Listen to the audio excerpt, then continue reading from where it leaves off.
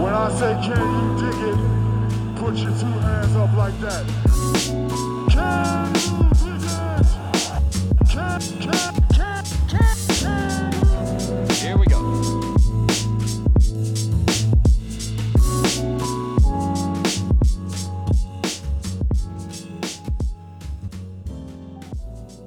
Welcome back to another episode of Can You Dig It, a podcast by SilverScreenAndRoll.com, a site on SB Nation. We cover the Lakers. There's not a lot to cover in regards to the Lakers right now. It is, I believe we're something like 34, 35 days away from the regular season opener, even fewer days until the preseason starts. But until then, Jacob, doing these podcasts is very hard. We talked all day about how we were going to get a podcast out of the only news today was about DeMarcus Cousins and the disabled player exception, which I'm pretty sure we have talked about that like 3 times on the podcast already. So we devoted a whole episode to it already. Yeah, so we couldn't really talk about that. So I guess we'll just... Too bad it's not a video podcast and we could just sim 2K for everyone like you did. Yeah, I did do that. I expected maybe all of 5 people to read that story. I tweeted yesterday, like, I expect exactly 0 people to read this just because it was so dumb. And I'm a little bummed because... for those that didn't read the story already, I ran 3 different what-if scenarios for the Lakers on 2K20, which, by the way, no disrespect to the hardworking people at 2K, that game is the same game as it was last season. That's why I didn't buy it yet. And, like, last year, I thought it was a good game. It felt like, usually when I buy, the 2Ks, the FIFAs, it's just like, I'm really just paying the money for the updated rosters. But last year it did feel like a pretty different game and felt good giving them my money. This year I got it for free and I'm complaining, so I feel a little bad about it, not really. But my point is, the third simulation I ran is what if the Lakers replaced DeMarcus Cousins with Carmelo Anthony.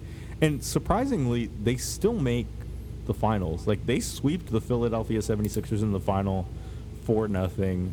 And Melo played 55 games. I didn't get one of those, like, my GM notifications that Melo was complaining about his role. So that was good. But anyway, that third slot was supposed to be what would happen if everybody on the roster was Alex Caruso. I didn't know how to do that.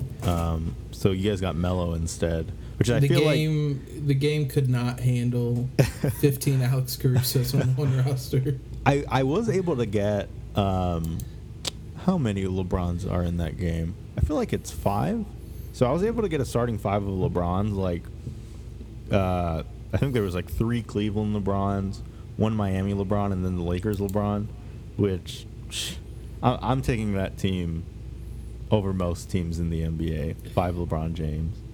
If I've heard the question posed a couple times, if there's one player that you just clone them for a whole starting 5, which player would you pick? And it's usually either like LeBron or Magic. Yeah, and that's about. And I mean, this might be sacrilege on a Lakers pod, but I would take LeBron pretty easily. Same. It's he's good, man. I don't know if people knew that, but LeBron James is a really good basketball player. But the good news is, although we don't have a lot to talk about, I am hooked on Thai tea right now. Just super energetic. And I didn't have Thai tea like genuinely until maybe 3 months ago. And it's like drinking candy. If you have not had Thai tea yet, it is very good. And Jacob, I found out you haven't done something yet that I feel like you should have done by now. And that's watch The Princess Bride. What is going on? Okay, so this has been something, not specifically The Princess Bride, but I grew up in a very, very small town in Indiana, and it was one of those things where I did not realize all the things I hadn't done until I got to college. And my roommates, my third year there, where I basically moved in with two strangers, and Nice. they were flabbergasted. The big thing was always the movies I hadn't watched. And it literally got to a point where there was like a list that we made that was taped up it was in the living room near the TV, and we were just constantly adding to the list and marking it off whenever I would watch it. So there is, trust me, that The Princess Bride is not the only. I've never seen like the Godfather movies. Oh, neither have I. I feel like that's acceptable though, because those movies are so long. Like they're critically acclaimed, and like on every top 100 movies list of all time, it's always in like the top 10. I just don't have the energy for it. I'm sorry. Yeah, I hadn't watched the Matrix movies until like 2014 or something like that, somewhere around there. Like there was just a long list of like, that was always a big thing, is all the movies I've never watched. So trust me, I'm sure there were. I'm sure the Princess Bride is a great movie. I'll probably watch it at some point, but no, I saw yesterday where everybody was talking about it being remade and how it's a perfect movie, and I was like, I've heard of the movie, but I haven't heard it described as a perfect movie before, so I guess I might need to watch that. Yeah, I love that movie. It's probably in my top 5 favorite movies. It's just like there's something in it for everybody, I think. And it's so funny hearing you say that you were like a kid from a small town in Indiana. Me, like, I think people hear that, myself included, and just think like you just roamed around on a tractor in a field. And am I on the nose there? Far off. We would have each week during the school year, there would be one day where it was bring your tractor to school day, and that's very much a real thing, and kids would drive their tractors from their farm to school and just park them in the parking lot. It's like their car that day. So it's every stereotype you could imagine. That's so funny. Well, at least you have an excuse not to watch those movies. I feel like there are quite a few like critically acclaimed movies I haven't seen. I haven't seen Good Will Hunting, which is like people swear by. Movie. Yeah. I've seen bits and pieces of The Shawshank Redemption. I've seen a terrific movie. I've seen bits and pieces of The Green Mile. Like all the movies that are on AMC all of the time, I have never just sat down and watched. But yeah, people swear by them, and I'll get around to checking out. You know what else I haven't checked out? And we'll talk about basketball eventually, I swear. I have not watched Breaking Bad. And I know. And it's funny because, like, I tell people right now I'm really into that show Barry on HBO with Bill Hader. Mm-hmm. It is very, very good. And every time I tell people, like, I talk to people about watching Barry, they always compare it to Breaking Bad. And I'm just like, all right, well, I think I have to watch this show. There's really no excuse because it's all on Netflix as well. Oh, is it really? Yeah, I actually just rewatched the series a couple weeks ago. It's one of my favorites, and you also have all the reason to because the Breaking Bad movie's coming out on Netflix soon. Yeah, I did see that. So yeah, Breaking Bad TV shows. I mean, those were the same. I didn't watch those when I was younger, but those have been easier to like binge and catch up on and whatnot. I think the only like the two ones I haven't seen that are like everybody's talked about is The Sopranos and The Wire. Yeah, I haven't watched either of those, but I mean, most of my time in college was spent catching up on movies and TV shows. I didn't watch Game of Thrones until like season 5 or 6 maybe. I still haven't watched Game of Thrones. Not a single episode, not a minute. How? I don't know. It was just one of those cultural phenomenon that like flew over my head.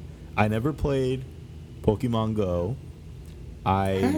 I How don't are know. you a functioning person in this world? I mean, my brothers played it, and same thing with Fortnite. I played Fortnite once on my console, and I said, nope, ain't for me.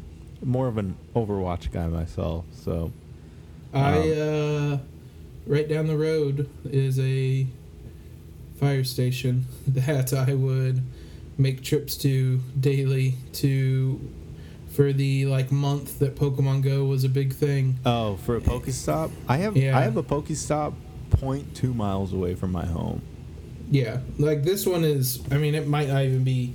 It might be closer to that. And then my office at work was directly beside a Pokestop, so I would just plug my phone in on the charger, have Pokemon Go up all the time, and do it from there. I thought literally everybody did that at the same time. No, literally everyone. I worked at an outdoor mall during that time, which I don't know if is unheard of in Indiana, unless all of your malls are outdoors, just on a haystack, and you guys come by over here and we'll sell you 2 cups of shampoo for 35 cents. I don't know. You would be amazed at the idea. Are there corn mazes in California? Yeah, there are some corn mazes, just not everywhere.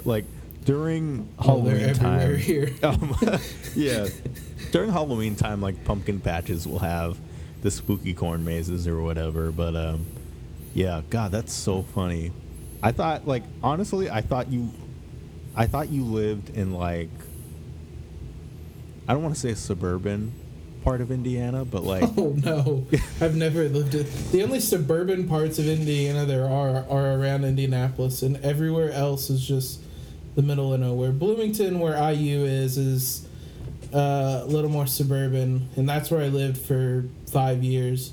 But I mean, literally everything else is you may know. Have you seen Field of Dreams, where they build a baseball field basically in a cornfield? yeah. That's basically what Indiana is like. And they're playing a baseball game there, next season, aren't they? Oh yeah, and they. But when I was in high school, our baseball field literally bumped up against a cornfield. Our track where you threw discus and shot. If you threw it too far, it would skid into a cornfield. Oh my God! Every stereotype you can imagine, fits. I mean, it's exactly what you think Indiana is. So, no, I mean, there is not a suburban part of Indiana to live in. I'm sorry. I know we're supposed to be talking about basketball, but this is incredible content. I'm posted up in. There is nothing worth talking about for the Lakers right now. Yeah, I'm posted up in Chino Hills. Basically best friends with Lonzo Ball. He lives, boy, if I had to guess, he lives 4 or 5 miles away from me. The Ball Estate, the famed Ball Estate. I mean, he doesn't live there anymore because he's in New Orleans, and he just left the other day. So, but You're his that family. close to the big baller brand chandelier. Oh yeah, and my dad actually did work there while it was under construction, and I got to view it from the outside or whatever, and it is as gaudy as it looks in videos. It is huge. I think there's 4 houses on the premises. Yeah, it's big. Anyway, basketball, Lakers. The Lakers, as we mentioned before, were granted the $1.75 million disabled player exception because DeMarcus Cousins probably isn't going to play a game this season because he tore his ACL basically just playing basketball. It was a non-contact injury.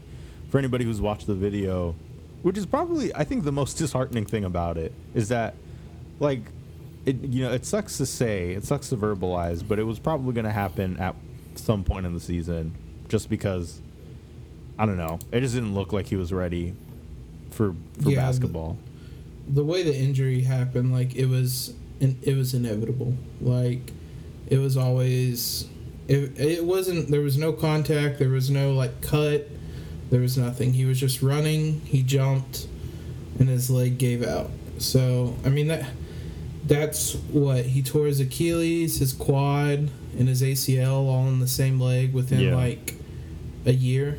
Like, at this point, I would be surprised if he was like. I think he'll probably still get another contract or two just by teams giving him a chance, but I'd be surprised if he's like an actual contributor on like a good team in the future.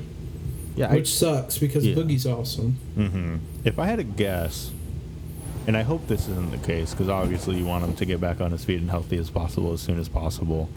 But I think the key with him is probably just taking it easy. Not that he has much of a choice for the next year, but he's one of those guys I can see getting a deal like post All-Star break in the 2020-2021 season. Like, he's that type of guy to me that if a team has an open roster spot, you hear of guys mid-season trying to make an NBA comeback, whether it's like, I mean, just a few months ago, it was Amari Stoudemire and Monte Ellis.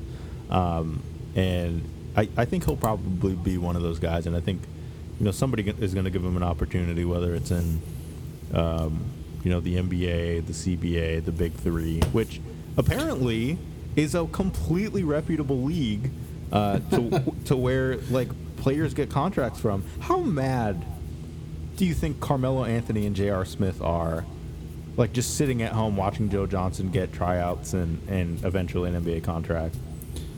So JR definitely, he wasn't cut in time to get a Big Three offer. Carmelo almost certainly got, like, somebody mentioned the Big Three to him, and I'm sure he scoffed at it. Yeah. And we saw what it did for Joe Johnson. I mean, which is crazy. Is it? Yeah. Am I insane for thinking that, like, that's not going to translate? Oh, I don't think it will at all. But I mean, the Pistons really need wings. I don't know why you take Joe Johnson over literally J.R. Smith, but I foresee, like, next summer Boogie putting up, like, I could see him putting up like 40 points. Maybe not next summer, maybe the summer after. Yeah. But, like, if he plays in the Big Three, like, he's going to put up, like, absurd numbers and, like, just absolute dominate everyone, which would be fun. I might tune into the Big Three for that. I'm not tuning in for Ron Artest. And did you see Glenn Davis, like, early in the year, like, got so mad he took, like, his jersey and shorts off and threw them all into the stands? That's so funny. I feel like the same could be said of Melo, though. I feel like Melo would light people up for like 40 points a game in the Big Three. I mean, maybe I'm discrediting the Big Three a little much, like a little too much. But I mean, I've tried to watch games and it just, I don't know. I can't see how anybody, like, how an NBA GM can look at somebody that plays in the league and say, okay, that's our missing piece. The funniest thing about it was those, like, weird NBA accounts that always post photoshops. Somebody posted a Photoshop with Derrick Rose, Blake Griffin, Andre Drummond, and Joe Johnson saying the Detroit Pistons are a sleeper contender for next season. Oh, yeah, and it was like, because I looked at it and thought, like, damn, this team would be really good in, like, 2011 or something, but, like, for 2019-20, like, there's no way. Like, that, what a bizarre team that they have. Derrick Rose, Joe Johnson, Drummond, Blake Griffin. What a weird, weird team. Well, the Lakers couldn't have signed Joe Johnson even if they wanted to, using that exception, because it's only worth $1.75 million, which limits them to players with less than 5 years of experience, of which there are not many available, at least not very good. Like, unless you want Marquise Chris on the roster, which, oh my God, I don't know why I was watching. I think it was towards the end of the year when I was hoping every team below the Lakers won. But I was watching a Cavaliers game. Marquise Chris was so bad. Like, I am not surprised at all that he doesn't have an NBA contract. He was ridiculous. And the sad thing about it is that I think the Cavaliers ended up winning that game in overtime, and he had like a career high 27 points and 11 rebounds and was still like a negative 14 in the box score. It's just like, Jesus, dude. So yeah, not a ton of options, but the one area, the one good thing though, and it's a misunderstanding I had when I was looking over the provisions of the disabled player exception, is my understanding was they could keep that exception if they signed a player using that exception first and then waived Boogie, and that's not the case. They just needed to be granted the exception first before waiving Boogie. Like, so if they would have waived Boogie while that exception was pending, they wouldn't have been granted it. Now that they've been granted it, they can waive Boogie and still have that extra cash to sign another player, which I think, I mean, all things considered, is probably their next move and the smartest move for them to go. He'll be the first one gone. As soon as the Grizzlies please just buy out Andre Iguodala. This is our weekly plea to the Grizzlies to do something.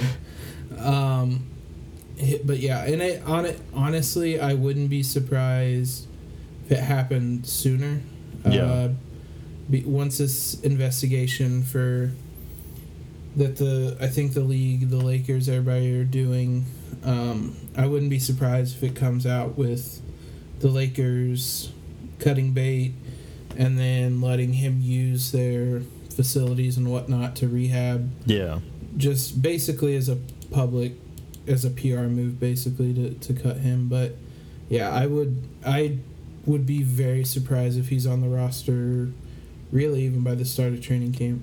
Yeah, and you know, it's funny that you mentioned Iggy, because I feel like the assumption among Lakers fans, and maybe it's right, but I think when you look at the market for Iggy, teams like Denver and Houston that have that hole at the 3 still have their full mid-level exception, and like even post-trade deadline buyout market, they can outbid the Lakers when it comes to Iguodala, even with that exception, which is, I mean, the only way you're gonna even make a competitive bid after the All-Star break for Iggy, assuming it goes that long. I don't think it will, because when you look at a veterans minimum contract for a 10-year player post February, you're looking at roughly $900,000. The Lakers can offer Iguodala $1.75 million for the rest of the season in February, which is good. But even with like teams that like Denver and Houston that do have their mid-level exception can offer him more than that $1.75 million. So I think the assumption is that like once Iggy gets waived, his ties to Pelinka are going to lead him to the Lakers, and I hope that's true. But there are teams like in the Western Conference that are probably more ready-made contenders than the Lakers that can offer him a pretty big role, and that worries me a little bit. Yeah, those two and the Clippers would be the teams I would worry about. I think the Clippers are probably in fourth in that discussion. Yeah, he's played in Denver. I don't know if that will affect his decision at all. The fact that Denver is like one of the West's best teams probably affects his decision more. It'd be interesting to see how. I mean, they certainly wouldn't turn down Iguodala. It would just be interesting to see how he would fit there, because they do. I mean, they just have so many young players and so many like guards and wings that, I mean, somebody would have to, between Gary Harris, Torrey Craig, Will Barton, Malik Beasley, and Michael Porter Jr. I mean, I'd take Iggy over pretty much all those guys, but right. It's one of those guys is going to have playing time taken away from him. So I don't know. That'd be interesting to see how he would fit on there. Houston, I mean, it'd be obvious he would be a starter on that team. That'd be a really interesting team. I'd assume they'd close with like Russ, Harden, Iggy, Tucker, and Capella, or maybe Gordon instead of Capella. Right. That'd be a really interesting small ball team. Like, Iggy's going to be perfect for playing small ball, and PJ Tucker's basically the perfect small ball 5. So I would be pretty worried if Houston got Iguodala. I'm not going to lie. Yeah, I was thinking about this like to myself. Is I wonder if like the Houston fatigue with the Warriors and like the fact that they've been the losers in that series for what is it, 3 out of the last 4 years? A lot. Yeah. They've been owned by the Warriors.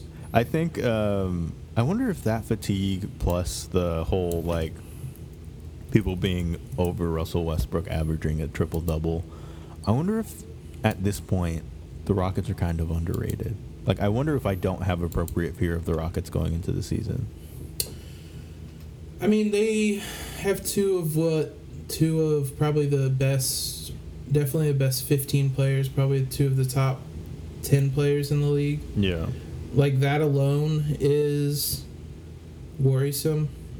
Even if they don't, like, on one hand, they're going to have to fit together in some regard, but, like, on the other hand, they're also just really good, and it's going to work to a certain degree regardless. Eric Gordon, I mean, he finally got paid like he deserved, but he's been underrated for a while. And, I mean, Capella's good. I don't know why they were so set on trying to trade him. Like, there's literally one team that Capella can't play against, and it's one of the greatest dynasties in NBA history. And I feel like at times, like, him being played off the floor by the Warriors kind of hurt his, like, reputation a bit. I mean, really, that whole like you said, them just repeatedly losing to the Warriors kind of hurt their reputation. In, like, any other time period, this Rockets team has at least one title and maybe a multiple-time title-winning team. Yeah, we talked about this, but the Western Conference worries me in regards to the Lakers. There's so many good teams at the top of the West, Jacob. If they don't get it together, like, soon, like, if they don't click right away, I mean, they got to figure something out. And the bad part is, like, if the pieces don't mesh, the hope is that the players are just as irate and waive their de facto no trade clause, and, like, the Lakers can work something out with the roster. But if not, if, like, the players on the roster decide they want to stay in Los Angeles for the remainder of the season, the Lakers are kind of screwed. And I don't know. I don't like talking about this. I would say the argument for you to be a little more optimistic is that on pretty much most nights, the Lakers are going to have the 2 best players on the floor. Yeah. I mean, Houston has 2 of the top 10, 15 guys in the league. The Lakers have 2 of the top 5 guys in the league. And they mesh so perfectly. Like, there's a lot of questions about how Harden and Westbrook fit together. There is no question about how LeBron and AD fit together. That's so funny. Well, I guess we'll see. And when we get back, we will talk more Lakers, probably. Well, I don't know if you saw earlier today, Jacob, but NBA TV was playing Game 7 of the 2010 NBA Finals. And for those that have been following along since then, it was a good night to be a Lakers fan in 2010. Very good night. I remember I was at home. My mom made spaghetti. And I was sitting on a lazy boy, just chowing down my spaghetti and, like, probably screaming with my mouth open now that I think about it. God, how old was I? I'm 22 now. So I was 13? Yeah. It's a good time. It was a good time. You were much calmer than I was. I was not chowing down on food. I was chowing down on my fingernails. I was at my cousin's house, also a Laker fan, watching Game 7, just terrified. Like, that whole series probably took 5 years off my life. Like, that was so stressful. I remember losing my mind when Derek Fisher made the layup. I want to say it was game 3 or game 4, where Derek Fisher like took over in the fourth quarter. I remember like being just so excited. Game 6 when we were just blowing them out, and then game 7 was just nerves from start to finish. Like I think the only time I started to feel like, oh my God, we're gonna win this, is when Ron Artest hit that 3, and then it was immediately followed by like the Celtics just throwing in everything. Like Rasheed Wallace made a 3, and Rondo made a 3, and I want to say Ray Allen made a 3, and and then like Vujicic coming in after like not playing at all, like in the entire game, coming in to shoot free throws and then just burying both of them. Like, I was so terrified when he stepped up to the line. I'm like, please, oh please, like not like this. Like, I still had the memory of him getting blown by Ray Allen from 2008 in the game that they had the huge comeback. Yeah. And I'm just like, please, like, just make one of these so that, like, they can't win the game at least. God. And then I ran around the house screaming and yelling whenever the final buzzer went off. Like, I won't even lie. You know what's funny is 2 years prior to that, and, like, I'm not even going to act like the peak of my Lakers fandom was in 2010, because I think during their championship run at that time, I was a Lakers fan the same way like a lot of people in Los Angeles are Lakers fans. Just like, they're a good team. We're gonna root for them when the playoffs are on, and if they're doing well. That's how I felt about the Rams like this year. Don't care for football much, but I mean, if there's an LA team in the playoffs, I'm gonna root for them. But 2010 is when my fandom like really like started boiling up. But in 2008, I remember I was at my uncle's house, and the Lakers just got the Celtics wiped the floor with them. Just a really terrible series. And I remember my uncles just like yelling profanity and just like being genuinely really upset. And I was just like, dude, what the hell? Like, this is a game. Like, you're gonna live. And now I get like that for regular season games against the Phoenix Suns. And so yeah, it was a whirlwind for me. But that 2010, that game 7, people like to point to the fact that like, what was Kobe's stat line, like 6 of 24? 6 of 24. A really terrible game from Kobe Bryant. But like, he's still, it's so funny when people talk about that game, because I mean, he got a double-double, and he ended the game with like, what, 20 plus points? It was 23 points and 15 rebounds. Like, come on. Game 7 of the NBA Finals. Like, and it was like big rebounds. Like, he was like late in the game, like he was down there crashing the boards like on the defensive end and like getting huge rebounds. Him and Powell had 33 rebounds that game. That's crazy. I do not want LeBron stans to attack me. I think, man, the series LeBron had against the Warriors the year they won it was unlike anything I've ever seen before. Except that game. Like, really, anytime the Lakers needed to win a crucial game, I don't know, man. I think Kobe was just, he was a different breed. Like, when the game was on the line, you could just count on him to do everything he could to win the game. For better or for worse, that guy just, like, he cared about the end result of the game. He wasn't scared to take those big shots. He didn't care about making the right play. He just cared about, like, winning the basketball game by any means necessary. And because Kobe's kind of a narcissist, like, the best way to win the game. Yeah. The best way to win the game was by having the ball in his hands. And, like, honestly, the biggest game, like, when I think of the game that I was like, all right, I'm in. Like, this is lifelong in blood now. Was some random March 8th, 2013 game against the Toronto Raptors. Lakers needed big buckets in the fourth quarter, and I'm talking big buckets. They were down by, I think, 9. And it was, I think it was 5 or something like that.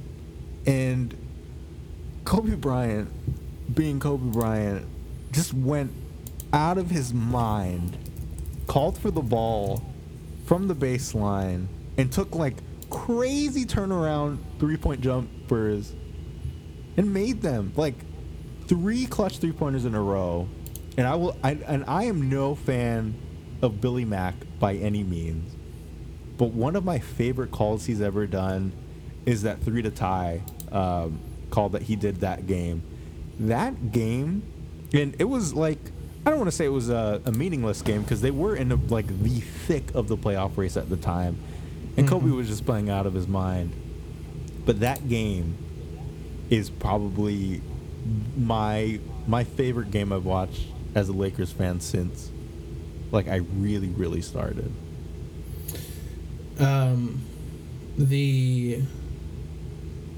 That game I specifically remember watching. I was in college. Me and 2 of my roommates had it on the TV, and one of them was just like a Pacers fan. One of them was a Kobe fan. Yeah. But like for like it was like those final 2 minutes. Like after the first 3 he made was just absurd. Like he tried to pump fake, defender didn't bite, and he just has to hoist up. I mean, really, it was just a terrible shot. Right. And he buries it. But yeah, that second shot, like straight out of an inbound, That was nuts. like catch fire before like anybody realizes, and like it didn't even move the net. And then, yeah, like I think the Lakers fouled, and like the clock had stopped. They call a timeout, and that whole timeout we're like, dude, if he hits this, like if this goes in, like we're gonna, and like as we started this spot, I'm in Indiana, so at this point it's like 1 a.m, Right. and he hits that 3, and we just lost it. Like we're yelling, screaming, like losing our minds. And yeah, that season as a whole, it's probably my favorite Kobe season. Right. Because like there was a point like midway through the year where Kobe was like, all right, like enough of this like stupidity, just hop on. Like I'm carrying you guys to the playoffs. And like his last like 12 games, 11 or 12 games, he was playing like 45 minutes a night, like just refusing to come out of the game.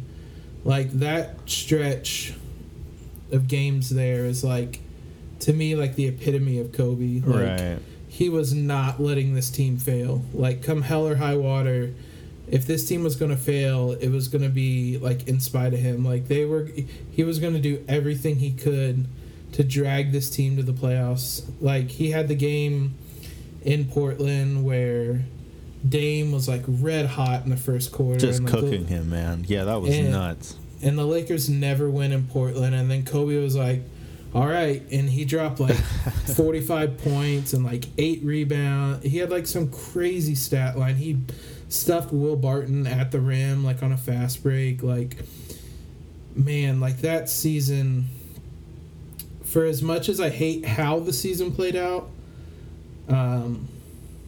there's just so many memories I have from that. The Hornets game where like him and Jody Meeks like led this huge comeback, like second half comeback, Right. like, and it was like Dwight was actually like running screen and rolls for like the only time all season, and like then the Hornets forgot which side of the court they were defending. I do remember that. Yeah. And Kobe got a free run to the basket. Like, I love there's so many games from that season that like are like flashbulb moments for me, where I'm like, I know exactly where I was watching that game at. I know like who I was with. Like, I remember everything about it. Like that season was so much fun. despite it being just a train wreck of a season. And it's so funny when I think about that season. That's from that season.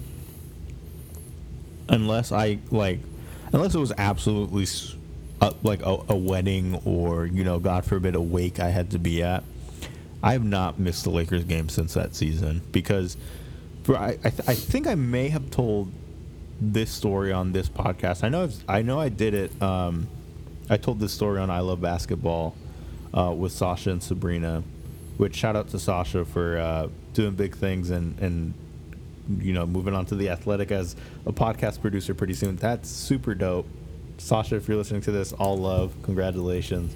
But the whole reason I started just like watching the Lakers religiously is because I grew up watching nothing but soccer. I thought every other sport was kind of dumb. I thought baseball was especially dumb. My views have changed since. But soccer, I lived, breathed soccer, and my favorite basketball player, even before I really started watching the NBA, was Steve Nash, because he was such a big soccer fan. I mean, he dribbled he juggled the basketball with his feet at half court, and I thought that was the coolest thing in the world.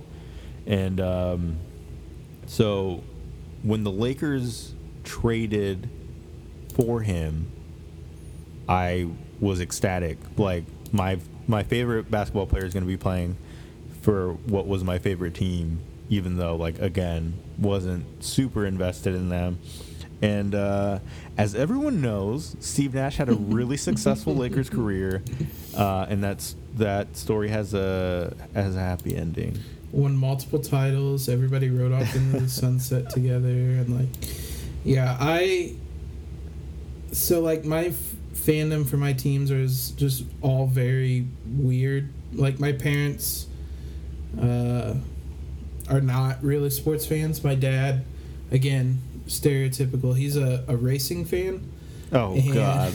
Jacob. And so when I was really young, I'd watch NASCAR and the Indy 500 and stuff. I haven't watched it in many years, but as I started to realize that there were other sports, basically,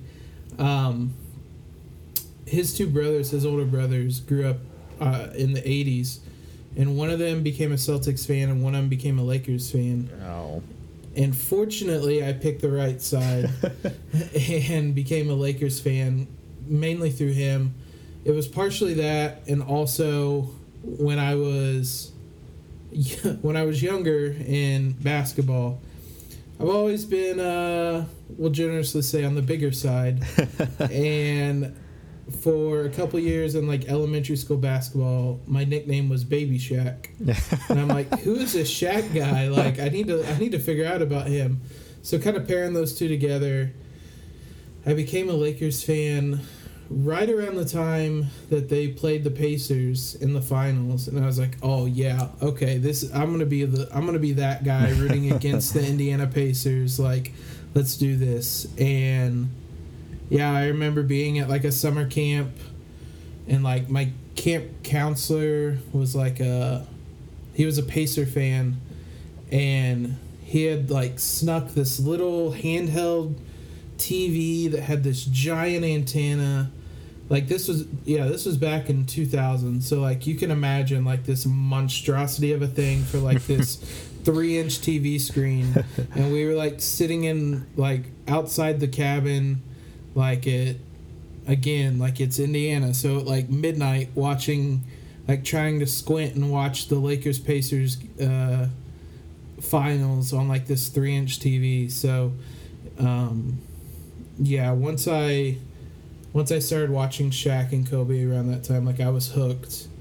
And like I said, fortunately I chose the right side and not the terrible, ugly green and white side. Well, it's good that you've experienced joy as a Lakers fan. I hope to get there one day. And that's like, as much as somebody can look to me and call me a noob, which, like, fine, that's a fair assessment. Like, when they won in 2010, again, I was excited. I was hyped. Everybody in my family was hyped. But as much as anybody in LA was at the time, I guess you could argue I was a front runner because, I mean, when the Lakers traded for Steve Nash and Dwight, that team was supposed to be a super team. Like, they were favorites to win the title that year. And that, but with the exception of that, I have stuck with this team through literally their worst years as a team ever. Like, some of my finest moments as a Lakers fan, like a real diehard Lakers fan, have been Jody Meeks going off against the Thunder, just like going absolutely ballistic. Very much remember that game.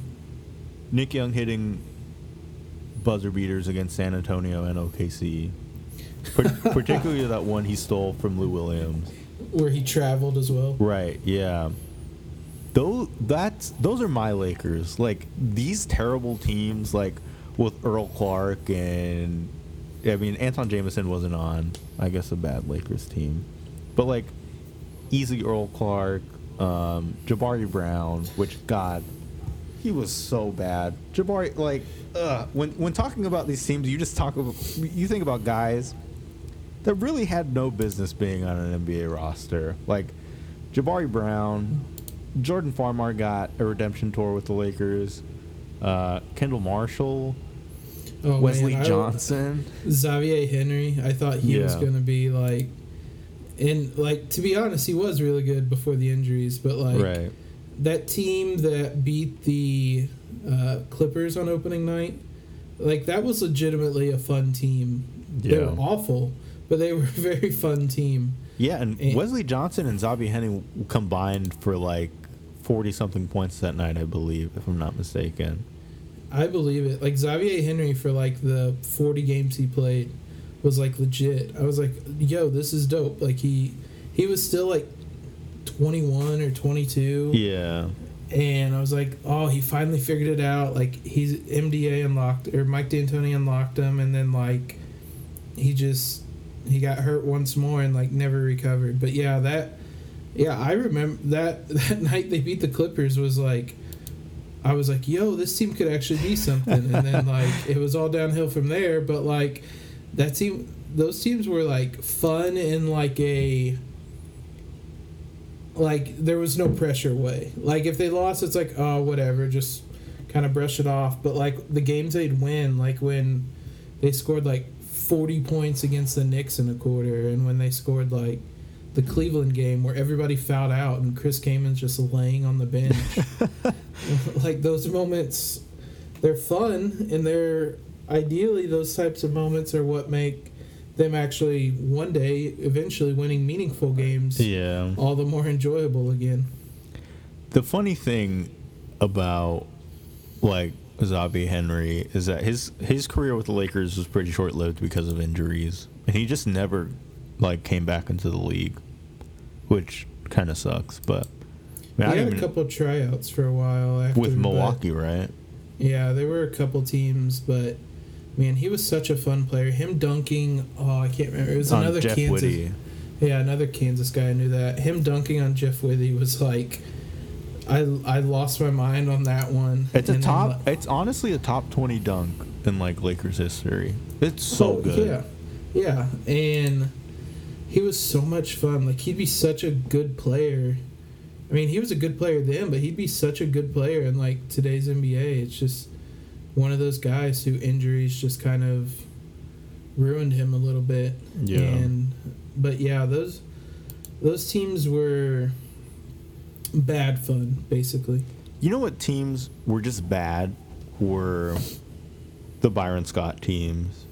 There was no fun. I hate, like, in hindsight, I genuinely like super hated those teams. My biggest like regret as a Lakers fan is convincing myself that a team of D'Angelo Russell, Jordan Clarkson, Kobe Bryant, Julius Randle, and Roy Hibbert were going to make the playoffs. Like, I told people that. I said that out loud. And again, in my defense, I was a fairly new basketball fan. Didn't really know what I was talking about. I knew Roy Hibbert had won a Defensive Player of the Year award, like in the past, and I knew Kobe Bryant was Kobe Bryant. So my regret kind of stems from that, and that I basically wanted Mike D'Antoni gone for really no reason of his own. Yeah. Like, I was just basically scapegoating him, as were pretty much everybody, which, like, turns out we were all very wrong about that. Definitely. But yeah, that led to those Byron years where I very quickly realized, like, maybe Mike D'Antoni wasn't all that bad. His teams were bad, but they were scoring, like, 110 points and losing, like, in high-scoring games and whatnot. But Byron Scott's teams were just... that... I guess it would have been Jordan Clarkson's rookie year. Yeah. When, like, Julius Randle went down, and I think Kobe was hurt for chunks of the season, and, like, the second half of the season was miserable, except that they basically were finally like, here, Jordan Clarkson, go do your thing. Yeah. And, like, he was fun, but the rest of the team was so bad. And there was, like, the times when Clarkson would check out, like, it was, like, terrible basketball to watch. Like a bathroom break.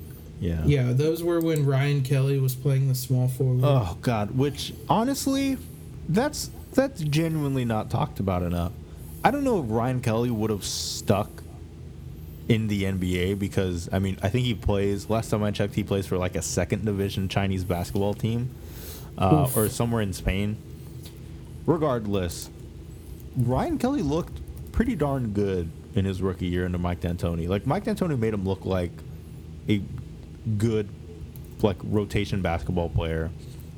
He shot like 33.8 from 3 on 2.4 attempts per game, which not great, but I mean, congrats, you're the first person to look at Ryan Kelly's stat page in like 15 years or so. He was like, you saw the makings of a stretch 4 there, and that, God, who were they playing when he hit that when he had that buzzer beating dunk? It was a preseason game against the Portland Trail Blazers. Yeah, that was another one of like a bizarre Lakers fan moment that, like, if I talk to people that grew up loving the Showtime Lakers or even like the three-peater back-to-back Lakers, I feel like I just get a blank stare. Yeah, I mean, you're reminding me of these memories. I don't, for the most part, look back too fondly on those memories.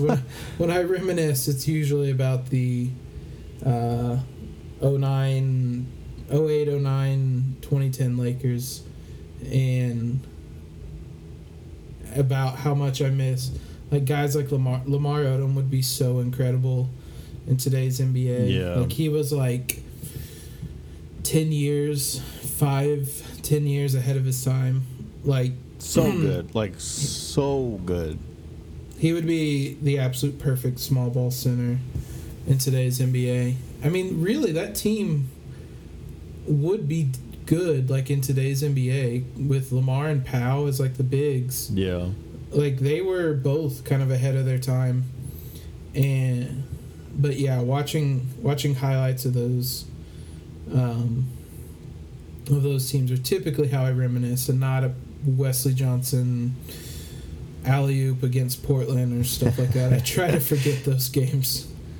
Whenever going back to Mike D'Antoni really quick, whenever people dare slander his name in his time with the Lakers, he willed a team with, and brace yourself for this, Wesley Johnson, Jody Meeks, Jordan Hill, Robert Sacre, Nick Young, a shell of Pau Gasol, Ryan Kelly, Kendall Marshall, Xavier Henry, Jordan Farmar, Chris Kaman, Sean Williams, Steve Blake, and then 6 games with Kobe Bryant, for what it's worth, to 27 wins.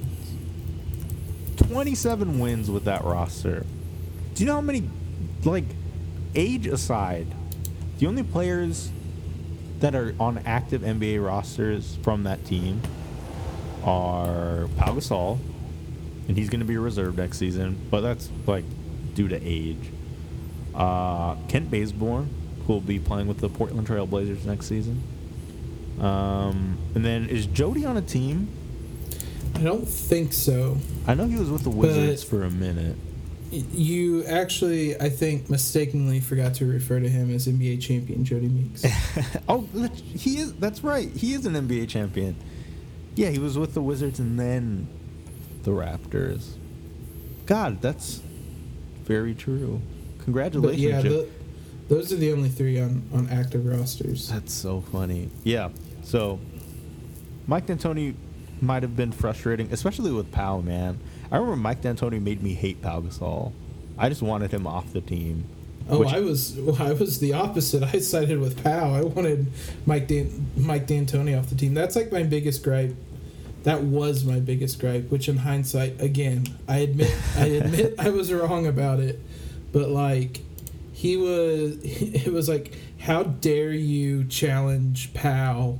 Like, get out of here. And I mean, the biggest complaint between them was that he wanted Pau to shoot threes, which turns out he was ahead of his time, and that made sense. But when he benched Pau and whatnot, I was like, all right, get this guy out of here. This Joker needs to be gone. And like, I never really forgave him after that.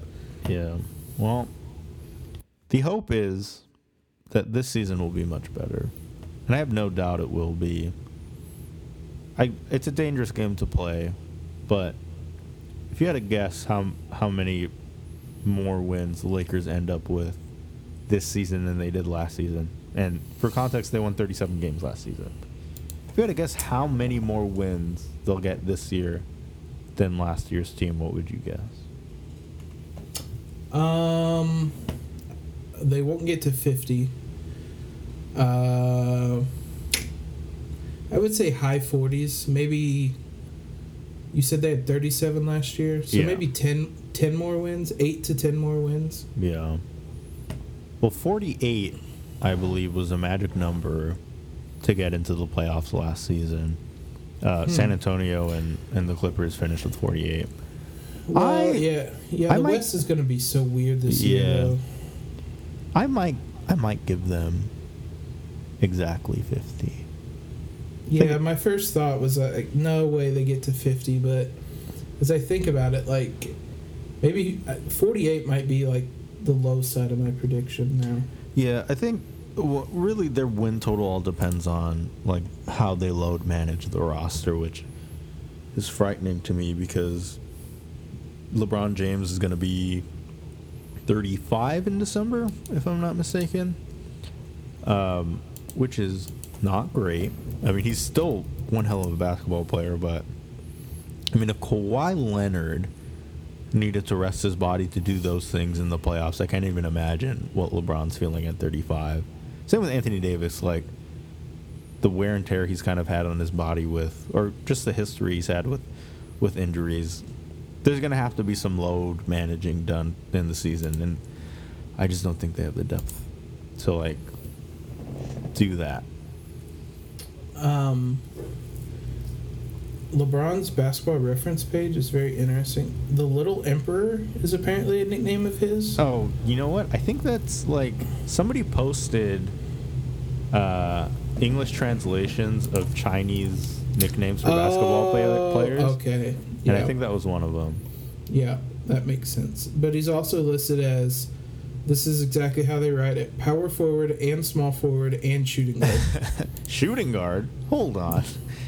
I don't know when the last time he played shooting guard was, but he spent 5% of his playing time at shooting guard during the 2017-18 playoffs. But before that, hold on. Let me take a quick gander here. The 2016-17 regular season was the last time he spent 1% of his minutes. Oh my God! Shooting guard. His rookie season, he spent 74% of his time at shooting guard. That's crazy. That team was really odd too, and he was, relatively speaking, a lot skinnier. Right. I'm trying to think. That team, I think, had Carlos Boozer. It did, yeah. And maybe Ricky Davis as the small forward, or Darius Miles, maybe both of them. Yeah. That was a really odd team. But yeah, I don't know why he's listed as a small forward when he basically hasn't played there since his rookie, or a shooting guard when he basically hasn't played there since his rookie year. Yeah, it's very weird. But Anthony Davis and LeBron James and Danny Green and Dwight Howard. In 11 days, something like that, they at least hit the training camp floor. Yeah. Oh God, they posted a workout video the Lakers did on their official Twitter account. I'm ready. Let's get this show on the road. I want And still, nobody has welcomed Dwight Howard to the team. And with that, we'll end today's show. Jacob, before we go, do you want to welcome Dwight Howard to the Lakers? Hell no. The audacity today of Daman Rangula to say that once the season starts, he would give Dwight a chance. I think I was talking to a few guys about this at the NBA 2K party earlier this month, and I don't know what it would take for him to not get booed like all season. Like, he'd have to be pretty damn good, I think. All season, I could see a scenario. He's going to be booed for, opening night's going to be pretty bad. Yeah. And then for, the first month or so is almost guaranteed. I mean, if he plays really well, there's fans that aren't as petty as I am. Right. That will come around. But,